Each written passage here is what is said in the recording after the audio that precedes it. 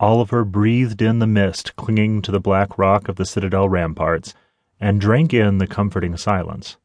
He raised his hand, and blue fire arced from his glove to illuminate the walkway as he moved slowly across the northern wall. Astar nobles had arrived on the island, and he wanted to be as far away from the high chamber as possible. The recent increase in interaction between the Seekers and the militant Astar was beginning to concern him. His people were one of solitude and learning, reaching out to the rest of the world only when something critical to the completion of research was needed.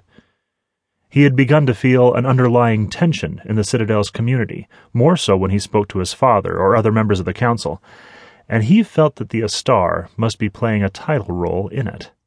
The armored knights and nobility of the lands to the north and east fascinated him, but his teachers had warned against too much interaction with the warmongers, as some called them.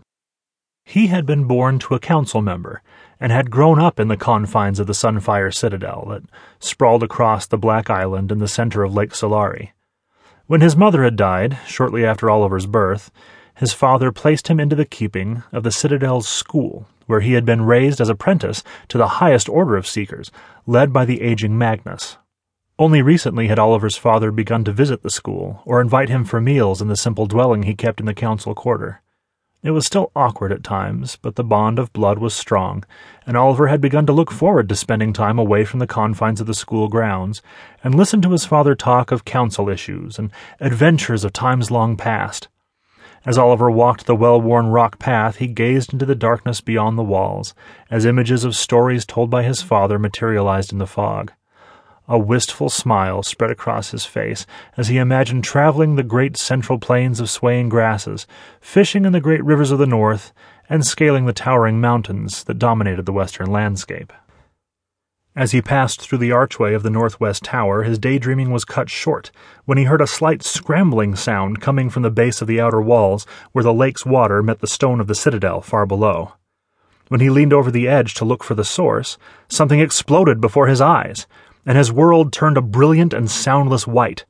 Stumbling back against the ramparts, he fought to stream power from his glove into a protective web around him. As his eyesight returned, he found himself curled against the rampart wall, with the shimmering shield he had raised still intact around him. He stood and tried to catch his breath as he allowed the protective energy to dissipate in a shower of sparks. Pain shot through his head as his hearing began to return in a high-pitched whine.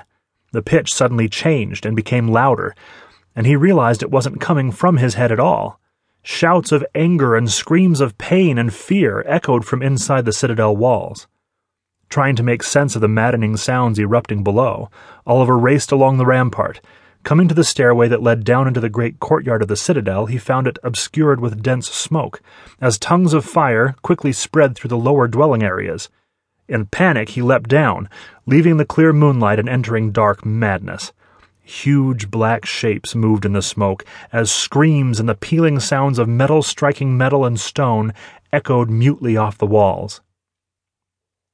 Turning toward a nearby wall for cover, Oliver slipped in a slick of dark liquid and crashed onto a limp form lying at the entrance of one of the surrounding houses. He barely had time to glimpse the body's ravaged face and recognize a council member before something massive grabbed him by a leg and lifted him in the air. Oliver was thrown across the cobblestones and came to a jarring landing, skull first against a marble column.